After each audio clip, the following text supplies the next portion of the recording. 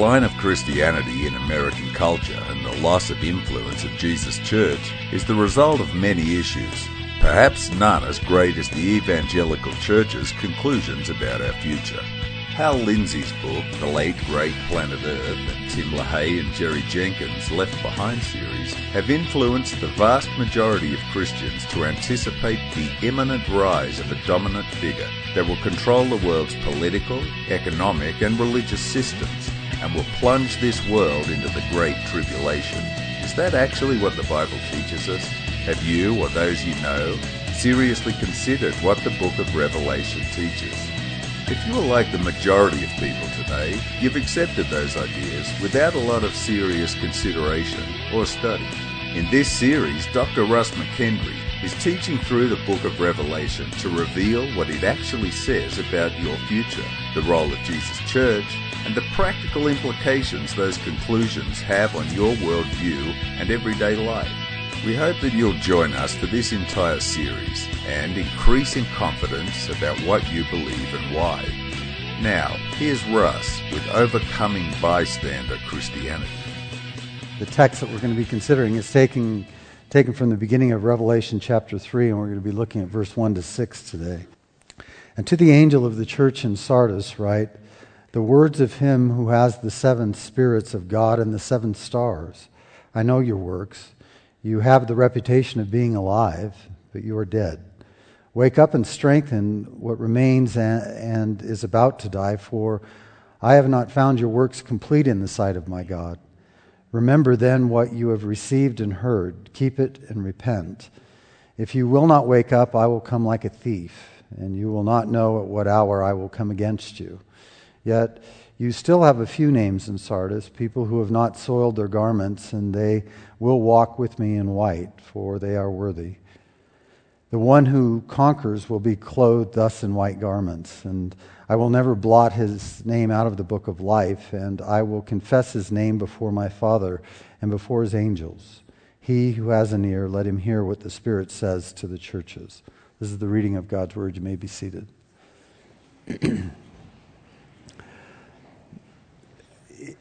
This, you just heard, this particular sermon is dealing with the message to Sardis. I think in many ways there's a relevance in this particular message to those of you that are perhaps the most concerned about what's happening or not happening in the church today.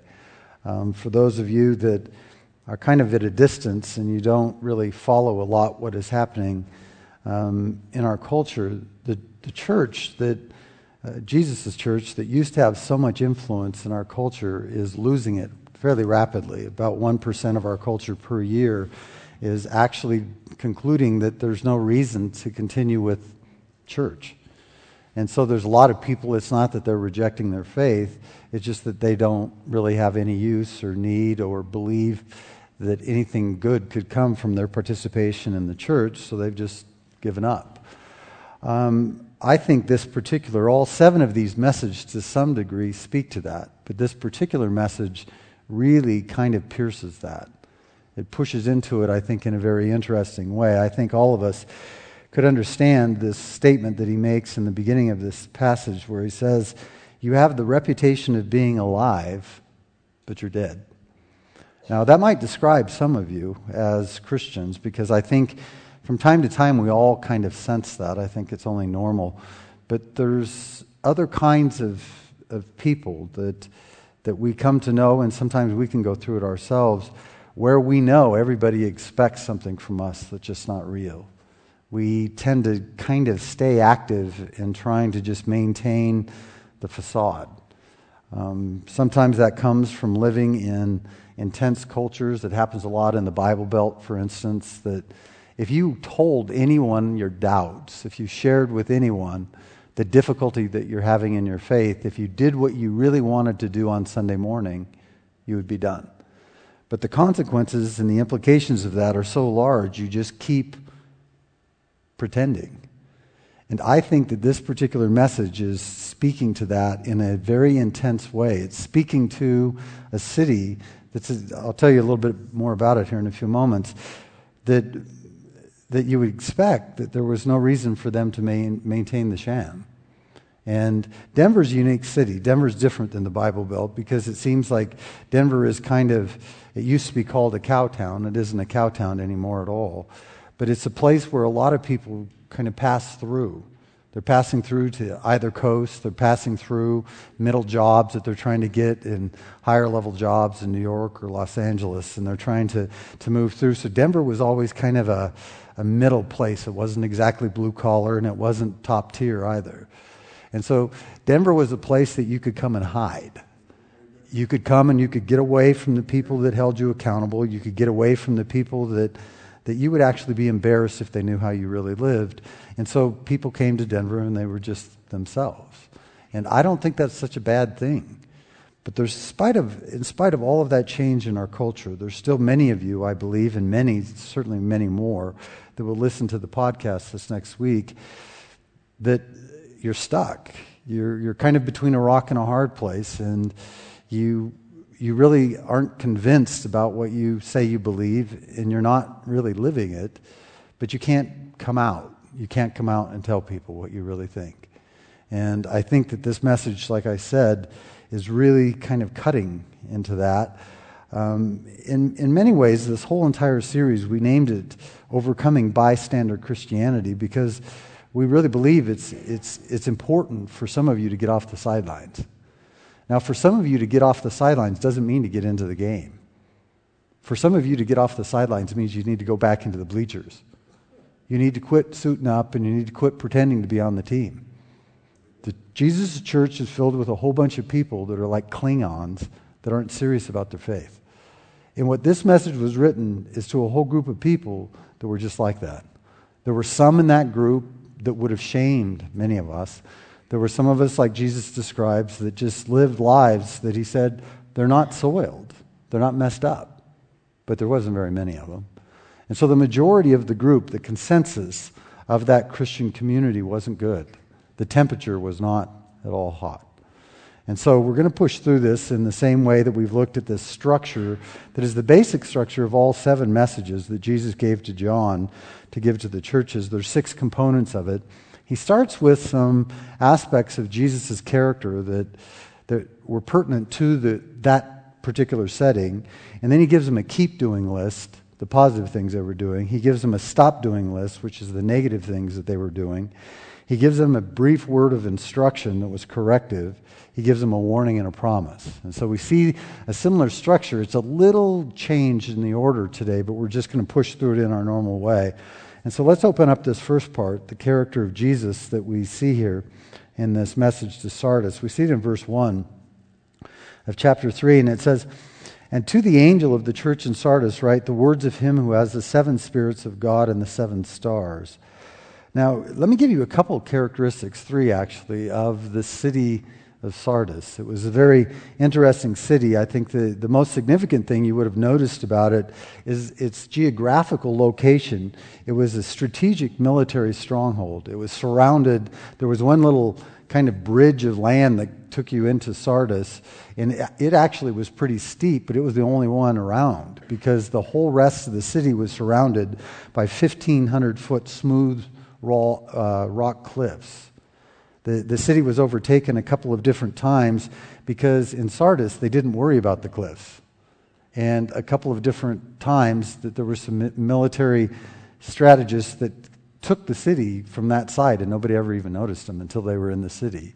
But it was a military stronghold. It was known for several historic battles. But another aspect of it, the city wasn't particularly rich. The geographic isolation because of the military position it was in, the trade routes and stuff didn't tend to bother with it very much. And so it was an interesting place. It was probably like many of you have lived in army bases, in places where there was a steady economy, but there wasn't anything really special. And so that was kind of Sardis. It was a military stronghold. The second thing that I would think is important in understanding it is that the city of Sardis was also tremendously diverse religiously. Like Denver, not quite as bad as Boulder. Just from soup to nuts, it was in Sardis, and the prominence of the worship in Sardis was the imperial cult. It was what we've mentioned before. It was the worship of the emperors of the Roman Empire. And particularly in Sardis, they had a temple to Augustus, who was alive when Jesus was born in the first century. And so it was a recent kind of rise in the community in Sardis that were really kind of oriented towards the imperial cult. Other pagan religions in the area, this is another real distinctive part, they believed that their deities and the things that the gods that they worshipped, they believed that they could come in and make you better when you were sick. But what was unique about Sardis is Sardis believed in their pagan worship, they believed that their God could come and raise you back from the dead. And this kind of plays into the third characteristic, because if your God if you could actually live such a life that you could go all the way to the dead and he could bring you back, or she could bring you back, it gave you like a mulligan. It gave you like a do-over. And because of this, the city was most known for being a party city. And maybe it had something to do with the military and them partying because, eat, drink, and be merry, for tomorrow we die, just that kind of sense of hedonism. But there was something at work in the religious perspective in Sardis that really caused people to believe that you could come alive after you died. And it wasn't particularly Christian at all. It was a belief in a set of gods that could actually come in and give you a mulligan, and you could relive your life. Now, that plays into these characteristics of Jesus. I've tried to help you each week ask the question, well, why would he tell them that? Of all the different things that Jesus could have told that city about himself, why did he use those two things? And the first thing that I think is significant in this tying to the city of Sardis is that when he says in verse 1, him who has the seven spirits of God, he's talking about his insight and knowledge. Now, that's not real comfortable. If you were to find, there's a lot going on in the news today about all that's happened since 9/11 and all the changes about how Big Brother can watch you, how they can monitor. I heard a story this week that the cell phones that you carry in your pocket when you walk into a store, they're getting all the information off your cell phone. They can map where you walk in the store, what you stop and look at, what you don't. And people are kind of getting uncomfortable with that. Now, if you go to Europe, it's been like that for a long time, and they seem not to bother by it, but I don't like it. But what he's saying here is kind of like that. He says, I know exactly who you are. He's talking about an insight that is precise into how you think. David talks about this in Psalm 139. He says, he thinks my thoughts while they're yet afar. He knows my thoughts, which means God thinks your thoughts before you think your thoughts. That's really uncomfortable. Now, if all of us did what some of you did this week, we'd all be squirming. Because, just think, I used to ask people all the time, and I don't do it very often anymore, when they come to counseling, they tell me that they've done some despicable thing, and I'll ask them, would you have done that if I was there? And they say, well, of course I wouldn't. But you see, what they've done as a professing Christian is that they've separated themselves from God. And they've put themselves kind of in a dark place that they don't believe that he can see. They believe that they can think thoughts and do things, and he doesn't know. And what Jesus is doing is just cutting that wide open. And he's betraying to them or manifesting to them this insight and this intimate knowledge of him. And it plays into this, I think, in a very, very significant way. And so insight knowledge is, I think, a reference really to God's knowledge of you. And it's taken from a reference to the Holy Spirit in the backdrop of Zechariah. Zechariah chapter 4 and verse 1 to 10. In Zechariah 4 and verse 10, it actually says this. He says, whoever has despised the day of small things shall rejoice and shall see the plumb line in the hand of Zerubbabel. The seven are the eyes of the Lord, which range through the whole earth. And so he's actually saying something here, saying, this is actually God, and he's everywhere. Now, we see a different reference to this 2 chapters from here in Revelation 5 and verse 6, where it says, "Between the throne and the 4 living creatures and among the elders I saw a lamb standing," this is a reference to Jesus, "as though it had been slain." So it's a lamb standing as if it was dead, as if it had been slain, which is, there's some obvious, a lot of imagery in that. But he goes on, he says, "with 7 horns and with 7 eyes, which are the 7 spirits of God sent out into all the earth." And so this first is this piercing gaze, this knowledge of you that can't be hidden. The second part of his character that we see is his authority. In verse 1 again, in chapter 3, it says he's holding these 7 stars. Now in chapter 1, verse 16, and again in chapter 1, verse 2, this is the reference of Jesus' authority over the 7 churches. He's holding those 7 stars in his right hand. He's got them there held in his hand. Now, Dr. Robert Thomas was actually a professor I sat under when I was in seminary in the late 80s. And he wrote this whole message. He said, "The general nature of the description is designed to create a special alarm resulting in repentance." I think that's what it does. I've seen it over and over again. When someone actually captures this understanding of the presence of God, there's nowhere you can hide. And so suddenly now that stupid thing that you used to do to hide in the basement, it doesn't make sense anymore. Because it seems like, well, whatever you are going to do in private, it's actually going to be demonstrated in public. Nobody likes that. And so Thomas is just cutting through, saying it's kind of brief, it's kind of general, but it was intended just to scare the pants off of you. That's what it was intended, and I think that's what it did. Now, that poses this question in this first point: how much of your life is God actually involved in? Now, as simple as that question might seem, it's not simple at all. Now, the reason is that in the early 1500s, in the 1600s, you had the Protestant Reformation in the 15 and 1600s. It started moving west through Europe into England, and when it came to England, it kind of merged with kind of Puritanic thought in England, and it created a system of theology called deism. Now, deism is also known as the clockmaker theory, and some of you really believe in this. And I personally don't believe it's all that biblical, but it's convenient because it believes that God created everything and then he stepped out of everything. Just like a maker would create a clock, wind it up and step back and start the pendulum, and he hopes it keeps working. And see, pure deism says that he started everything and he's just up in heaven, and he's got this benevolent intention toward you all, but he's not involved in anything. Now, I've personally never met a pure deist. Either people believe in God or they don't. And if you believe in God, the thought that he isn't involved in anything isn't very appealing. And so most of you believe in a modified deism, which I call peekaboo deism, which basically says he's in some things, but he's not in other things. Now, if you're left up to guessing which things he's in and which things he's not in, guess where you're going to land? You're going to land where most people land. You want him in the good things and you don't want him in the bad things. And like the rest of our country, when planes fly into buildings, and when your children die, and when you're pronounced with terminal cancer, you don't want him in that stuff. See, that's not the stuff you want him in, because then he doesn't seem like he's your friend.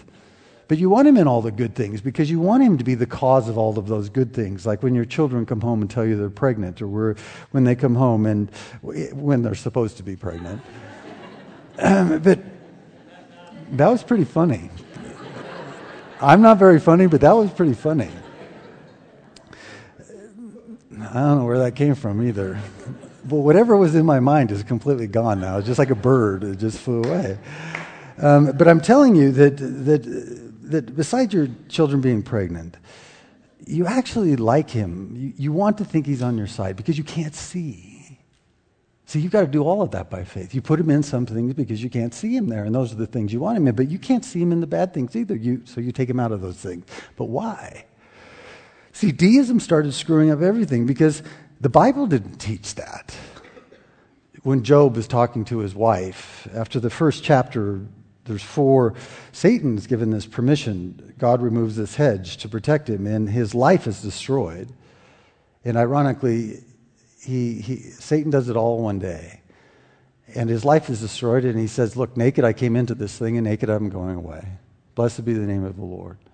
In chapter 2, Satan says, why don't you let me touch his skin, touch his flesh? He'll curse you then.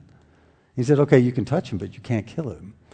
And so in chapter 2, there's a story of him getting covered with these oozing, pussy, nothing like regular acne, and it's covering his whole body, and he's just taking a piece of broken pottery and scraping the pus off of his skin.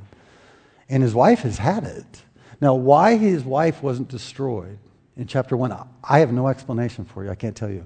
I don't know if it's because they became one flesh or because Satan was going to use her to torment him. I don't know. But what I do know is that she comes to him in chapter 2, verse 9, and she says, well, why don't you just commit suicide? It doesn't sound like that. It sounds like this. Why don't you just curse God and die?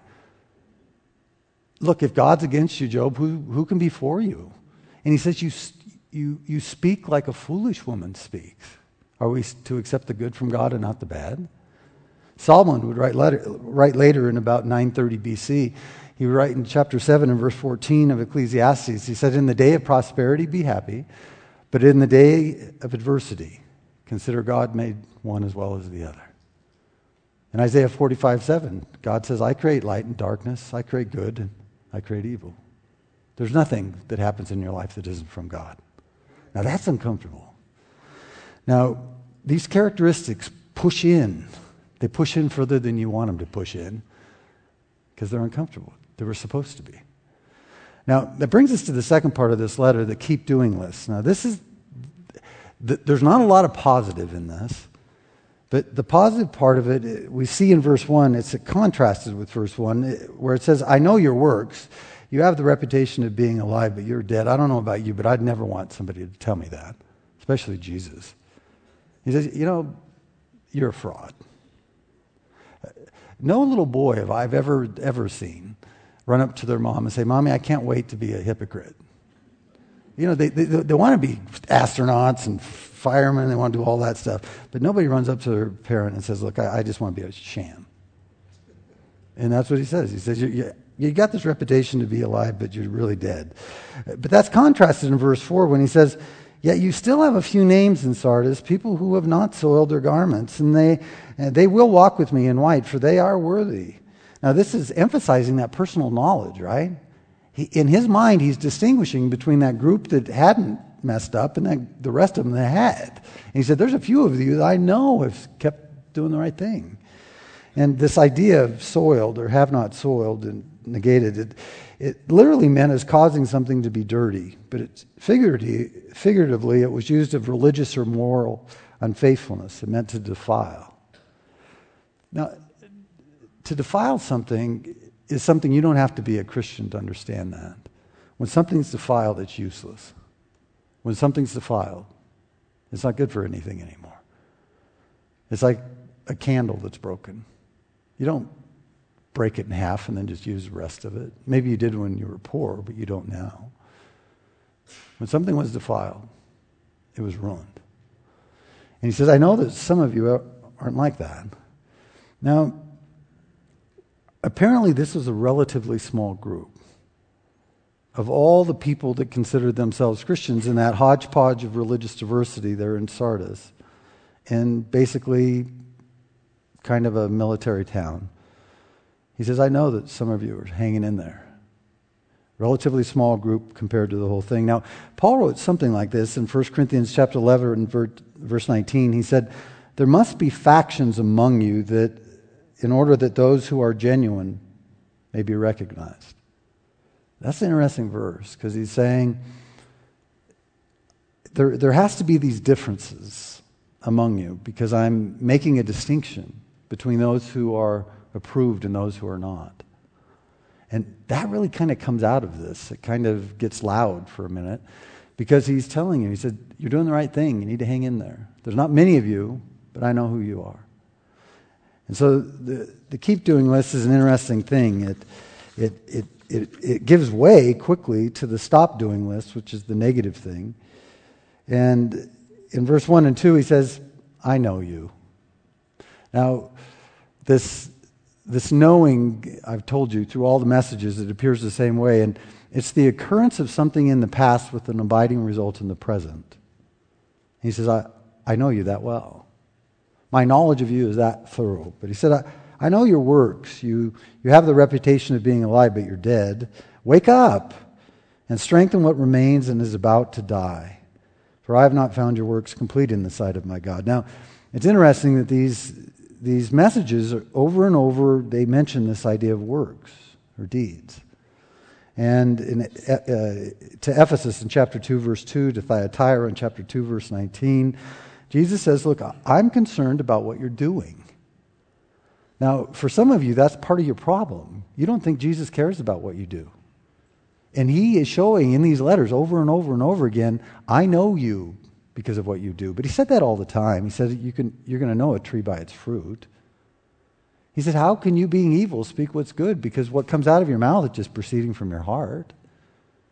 And see, you should be able to kind of tell yourself. Now, a lot of you kind of jerk yourself around in your head. You tell yourself that you're better than you are. And he said, just look at the fruit. Now, there's some of you, probably a few of you, that are really kind of hard on yourself. And there's a lot of good stuff coming into your life, and you still feel pretty bad about yourself. But that's not the majority of the problem today. The problem is that some of you keep telling yourselves you're really good. And it's like Jesus is saying, look, I'm looking at what you're doing, and you're not really good. Now, some of you don't like it when I talk like this, and you get mad and you go to other churches because there's a lot of people that will tell you you're good when you're not. I don't really care because I think it's a snare. When people tell you you're something when you're nothing, that doesn't help you. If any of you have ever played on a football team or a tennis team for that matter, there's a wide diversity, and you had somebody tell you that you were really good. Oh, I've even thought of a better example. If you ever stood up here and sang, now I'll never do that. Every once in a while they'll catch me singing on tape, and it's just like, I will shoot you if you give that recording to anybody because I can't sing. But you see, nobody ever told me I could. And see, here's the problem. If you can't sing and somebody keeps blowing smoke up your skirt by telling you you can sing, you're in for a terrible awakening. And see, what Scripture is a gracious unveiling. It's a disclosing that says, why don't you look at who you really are? And the stop doing list is really interesting because it just cuts through that. And I think he's really getting at two things to cut it short and simple. He's basically saying, stop pretending. Stop pretending. Don't put on this game anymore. And the second thing he's saying is that stop being half-hearted. Stop living with half a heart. I find it somewhat surprising in our culture today that when I go to Africa, those people in Africa, they don't have a tenth of what you have, but most of them are happier than you. And maybe our idea of happiness doesn't come from the things that we think it should. But he's basically saying that they were doing what many of us have come to do. We do things without passion, and we just do things because that's what we do. We go through the motions.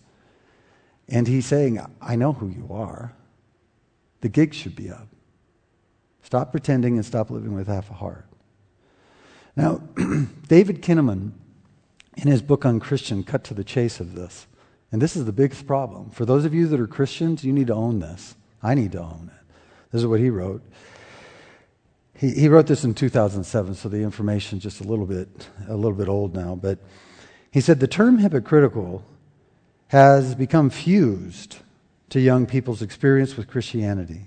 85% of young outsiders, those are people from the age of 19 to 29, 85% of them have had sufficient exposure to Christians and churches that they conclude present-day Christianity is hypocritical.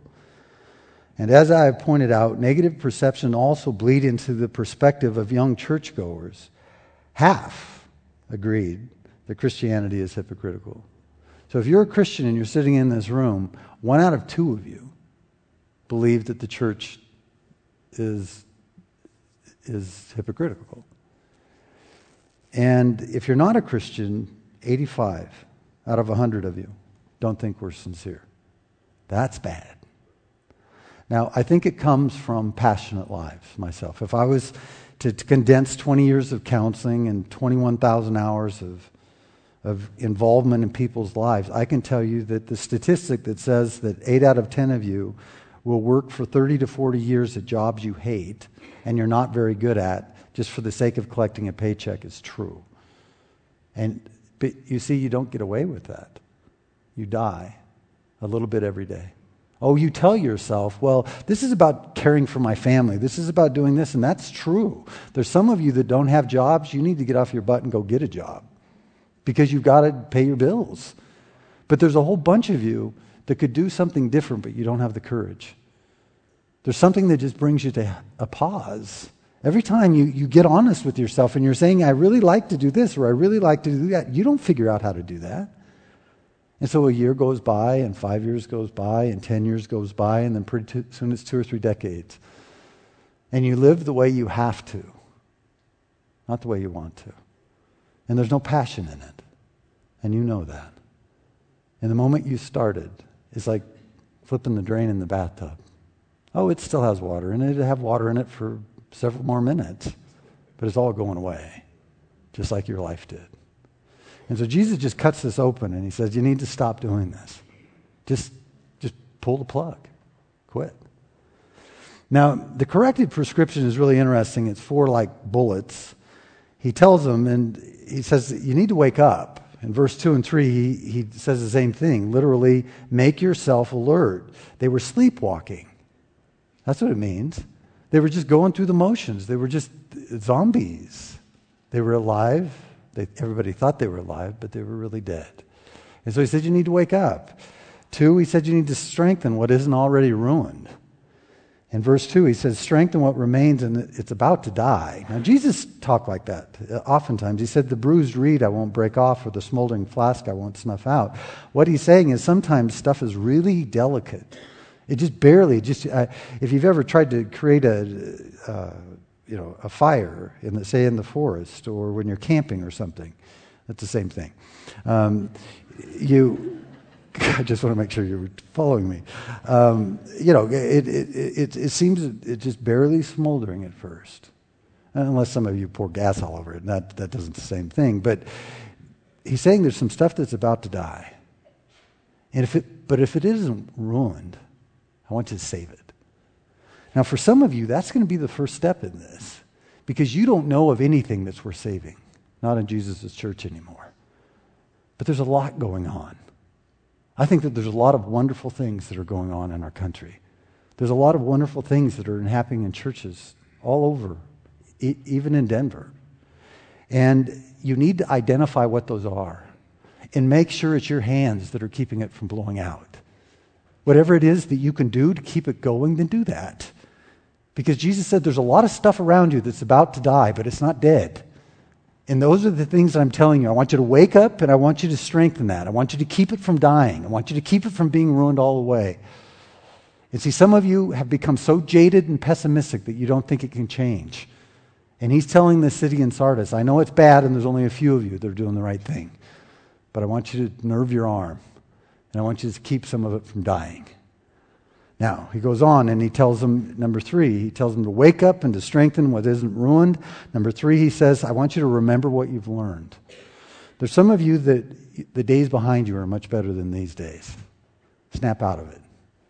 There's some of you that there was a season in your life where, man, you read your Bible. You couldn't wait to talk about things that God was showing you. You couldn't wait to discover things that Jesus was doing in your family and in your life around you. You were like a billboard for Jesus. But something happened. And he says, I want you to remember that. I want you to remember what you've heard, what you learned. In verse 3, he says, remember then what you've received and heard. There was an accountability to what they had known before, in other words. And so there's some of you that need to snap out of it. The third thing is remember what you've learned. And the fourth thing is do the right thing.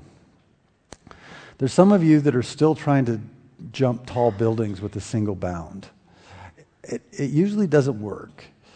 And because you try it a couple of times, when you get all jazzed up and you have a few friends they made a bet about how much of a fool you're going to make of yourself, And then when you fail, it's like there's no God.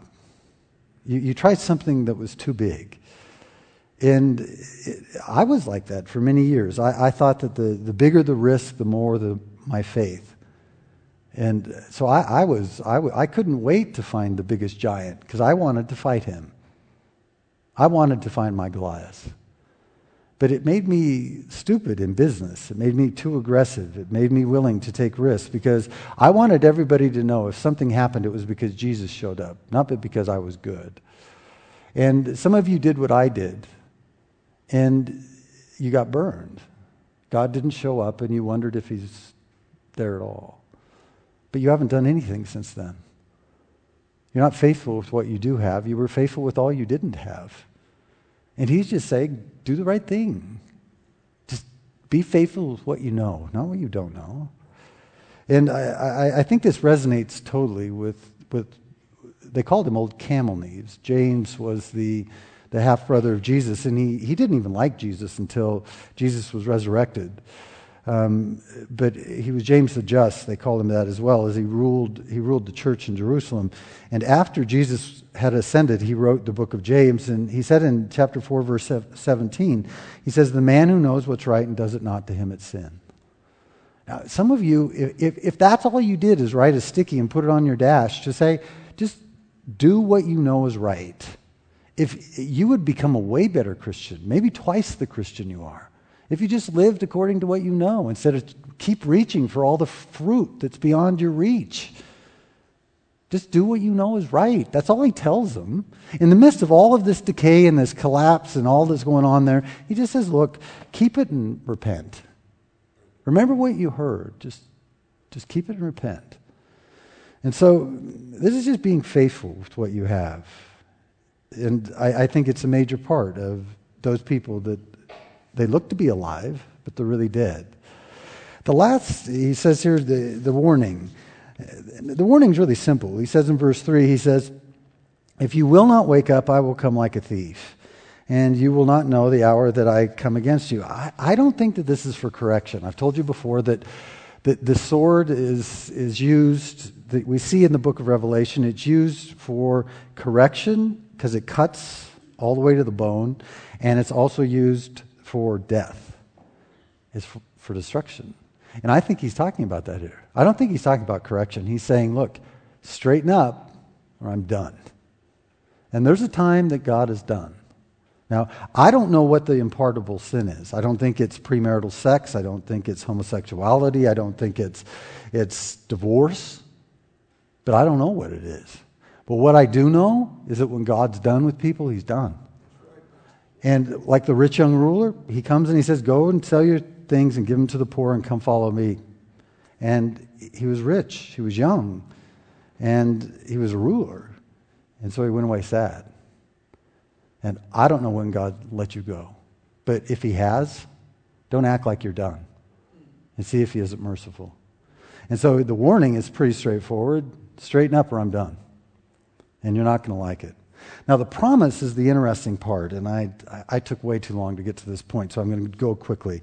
In verse 5 and 6, he says, "The one who conquers will be clothed thus in white garments, and I will never blot his name out of the book of life. I will confess his name before my Father and before his angels. He who has an ear, let him hear what the Spirit says to the churches." Now, some of you are going to roll your eyes, and I'm not going to look at anybody because I don't want to see that. But I want to show you these old charts that I always use because I think they're helpful and because it fills some of the space. That was a joke.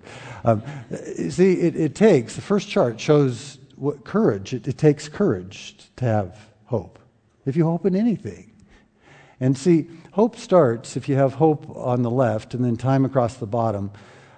The difference between reality and what you hope for creates tension inside of us. And if you hope for something really stupid, like if you root for Pittsburgh and you want them to win the Super Bowl this year, that's going to be a lot of tension. But if you're hoping for the Broncos to win, that's not so much tension. Now, the Raiders are not going to win, so that's impossible. But you see, the difference between your reality line and your hope line creates this kind of, this uncomfortableness. And anytime you dare to hope in something, you're taking a risk. Now, the two most common responses to someone actually hoping in something is quite different than what most of you think. The first response in resolving that tension is that one, is that you turn loose of your reality line, and your reality line snaps up to your hope line, and you become stupid. You immediately lose 50 IQ points. You don't pass go, and you don't collect $200 because you turn loose of reality. Now, we've all known these people. These are the people that when they tell you about their son, they're thinking, are we thinking of the same person? Because they can't cope. They can't deal with the fact that he's living a life that they deny it, so they live in denial. The second way that you deal with that tension is, in the third one, is that you turn loose of your hope, and your hope line snaps down to your reality line, and now you despair. So you see, you take a terrible risk when you dare to hope in something. Because you're immediately creating tension. You're immediately causing your heart to say, oh, wow, I don't know what's going to happen. Now listen again to what Jesus said and how he speaks to their hope. Now you've seen that again. I ran you through that. Notice how he keeps those lines from collapsing into denial or into despair. Listen to it. Now he gives them 3 promises regarding their hope. The first one is this: legitimate virtue in this life. See, there's some of you that came to the gospel because in high school you became a slut. And you actually started believing. Mary Magdalene, yeah, she wasn't exactly virtue, but by the end of the Gospels, she's a woman filled with so much virtue. It's astounding. Some of you sucked as business people, and you cheated everybody, you lied. Some of you couldn't tell the truth if you had a gun to your head. But you came to the gospel, and you thought it would change you, but it didn't change you as easily as you thought. Some of you are addicted to porn. Some of you are you're treacherous in your relationships. Some of you lie to your parents. And you came, but Jesus is saying, look, virtue's out there. You may not lay hold of it quite as quickly as you thought it was. It's not going to be because you're going to get out of bed and as soon as you roll your blankets off, this light beam is going to shine off your ceiling in the morning. It's not like that. It's not like that. But Jesus tells them this here. He says, look, you're going to have white garments. Now, these white garments are really interesting. He says it in verse 4. He says it in verse 5. But it's really pointing to something that's going to take place way into the book in chapter 18. It's called the Wedding Feast of the Lamb. And those people are covered with these white garments. And it says in chapter 19 and verse 18, it was granted to her to clothe herself with fine linen, bright and pure. For the fine linen, is the righteous deeds of the saints. You know what? That's good stuff that you did. Now, if you go back into chapter 25 of Matthew, there's some dude at the wedding feast with no wedding garments. He said, get him out of here. And what that's telling you is that he had no good deeds. And so now, if you embrace the gospel, you're going to see virtue come into the world because you're a good person. And some of you haven't dared to hope in that very well. You can't bring yourself because of that tension. It's like, oh, I'll always be a slut. You don't have to live the rest of your life as a slut. You can't unslut. So let's just get that straight. You can't unslut. But what you can do is start today to live a life with true virtue in it. And that takes hope. That takes hope. Some of you don't want good relationships because you don't think you deserve it. That's terrible. You need to stop that. You don't need medication to overcome that. You need to believe that you can be a better person and you're worthy of having a good relationship. Some of you won't get good jobs because you don't think you deserve good jobs. Some of you don't. But fix it. Go back to school. Work harder. Get your butt out of bed on time and quit getting fired because you go to work late. So he's talking about real virtue. He said, hang in there and I'll get you there. Now, the second thing that he tells them that maintains that tension, remember the chart, high hope, reality, not delusion, not despair. The second thing he tells them is confidence in facing the future. Now, this book, I think, is like a buzzkill. For a lot of you, you've read this book one way for so long, you don't think there's any reason to try. So we quit building hospitals, we quit building schools, we quit trying to do anything significant because we think some bad guy is going to show up in history and just beat us all to a pulp. We're going to see that that's not what he's saying. He says, stick it out. And he's saying there's hope in the future. When he says in verse 5, I will never blot your name out from the book of life. That's pretty cool. Because he's saying, I'm going to be with you in the end. When it comes time, in chapter 20, it's kind of scary because they open one book, it's got a bunch of names in it, and then they open a bunch of other books that's got deeds in it. And you're going to be judged according to that. And he said, I won't take your name out of that book. That's the book of life. That's hope for the future. That's like knowing that your team wins. People, sometimes people want to know, sometimes they don't. But he says you're going to win. And now in Exodus 32, Moses is struggling with this. Now, this is where the Jews have really blown it. And Aaron's made this calf, and Aaron lied about it. And he said, I just threw the gold in the fire and it jumped out in this calf. It's like, you moron. Just own it, just admit it.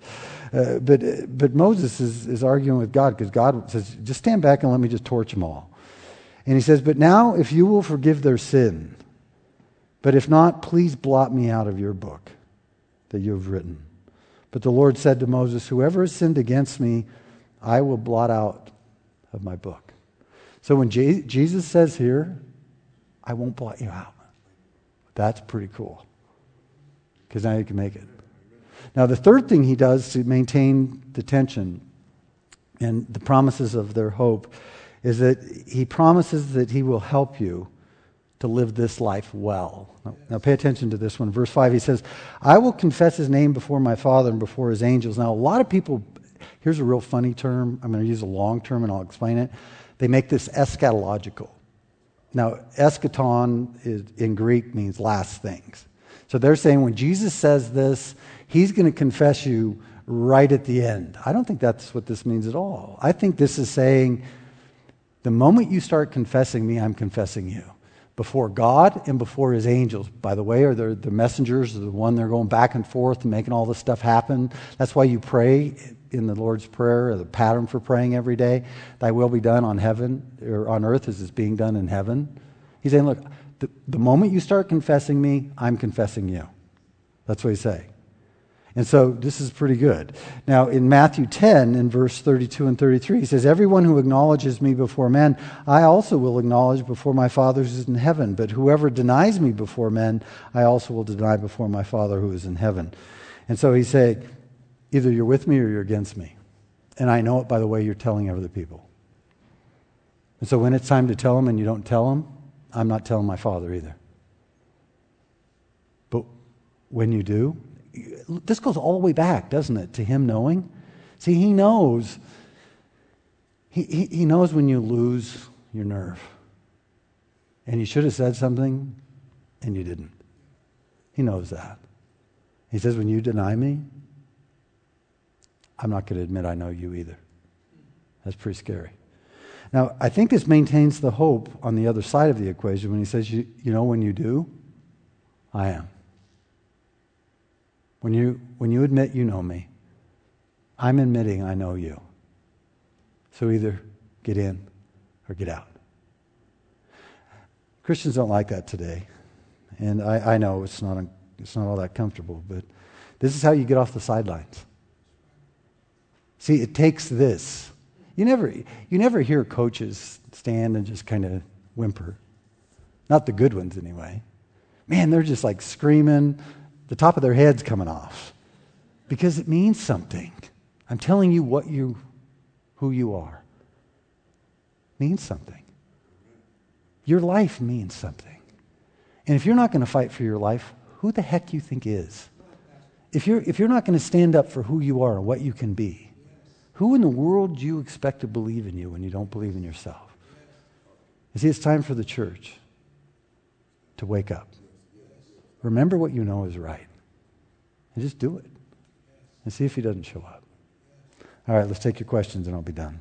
I'm sorry I went probably 5 minutes over today. We can strengthen what remains and hasn't died. Is there any hope for what has already died? Well, it depends if it's stinking. When something dies and starts stinking, now, hear me out on this. That was half joke. There's a lot of times that Christians, they think that their faith makes them like bulletproof. Now, some of these nurses that go here, Lucas is one of them, plays the keyboard, and Corey, a whole bunch of you, they know what it's like for Christians to go in and deny reality. And they go in and you have a child that, it only has that child, they have to withdraw support oftentimes 3 to 5 times a week on babies. And they know what it's like for Christians to have other Christians come in and tell them it's going to be okay. And they're thinking, who the heck are you to tell them that? But they do. There's some of you that are hanging on to marriages that have been dead for a long time and they're stinking, and you won't admit that. Now, there's some of you that are quitting on some of them that aren't dead either. And so I'm not telling you one thing or the other. I'm just telling you that it takes wisdom to know which side. And I believe that there's a lot of churches in our country that the best thing that could happen is they could just lay down and die. And they could give their property to somebody that will do something with it. But instead they have property all over the country, and they talk about things that don't come from the Bible. And those people, those churches are filled with people that call themselves Christians and they're dead. And I think the best thing that would happen is to euthanize those churches. Now, I'm thankful that I'm not God, so I don't have to decide which ones. But yeah, there's some things that are alive that you can nurture and it can get healthy again. But that doesn't mean it's everything. It does not mean it's everything. There's some of you that are running businesses that are so dead that you won't listen to everybody. Everybody's telling you, let's just let this go. But you believe that Jesus is going to show up on his white steed and you're going to be Nelson Rockefeller. Good luck with that. All right, next question. Oh, that's all. Oh, what a pleasant surprise. I'm sure there's many of you that are more relieved than I am. But let's go ahead and pray, and we'll get ready for communion. Father, I really tend to think that the soil of many of our hearts is probably ready to receive a seed like this. And it's not an easy one. It's never too easy to admit that we're not the varsity. But there's many of us that we don't deserve to wear the varsity jersey because we just practice like the junior varsity. And it's time that we stop settling for that. I don't know how in the world we can go year after year expecting something special to happen when there's nothing special going on inside of us. I tend to think that it's pretty close to the stupid line when we think that we can get something out from never putting anything in. And I think that there's many of us in this room that know exactly what that means. We never read our Bibles. We never really pray. We act holy when we're around other Christians. When we come to church, we'll bring our Bible with us and we'll sing. Some of us will even dare to sing to where other people can hear us sing. But that doesn't mean that you really are proud of us. And just like this church at Sardis, many of us have to hear what Jesus said. I know exactly who you are. And I know there's some of you that haven't soiled their garments and you're going to wear white with me. And then there's a whole bunch of you that have a reputation of being alive, but in the end you're dead. And what I pray that you would do with that insult inside the heart of many of the people that might be even sitting here now or hearing this over the next couple of weeks, that you might give them the courage to do something about it. Instead of getting all offended and going away mad and finding out some church that will tell them some good things when there's no good things to be said. Instead of that, they would have the courage right now to change something. And maybe even now they could cry out and say, I think that's me. In fact, I know it's me. And maybe there would be a smile on your face for the first time. A smile on God's face looking into your heart for the first time in far too long. Because you did the right thing. You just admitted that your Christianity is kind of a sham. And you don't want it to be that way. I tend to think that I can promise you he'll be standing there with open arms to help you live a life that's better, the one that you always knew it could be. But he's not going to drag you by the hair. And so it's time for you to make a decision. Are you just going to sit there and pretend like it's something that it's not? Just in your own heart, admit that it's not. And commit yourself to change. I pray that you would do that. God help us to do that very thing. We ask these things in Jesus' name. Amen. You've been listening to the L2 Sermon Series, Overcoming Bystander Christianity, taught by Dr. Russ McHenry. If you have any questions or comments about the podcast, email feedback@l2today.com. And thanks for listening.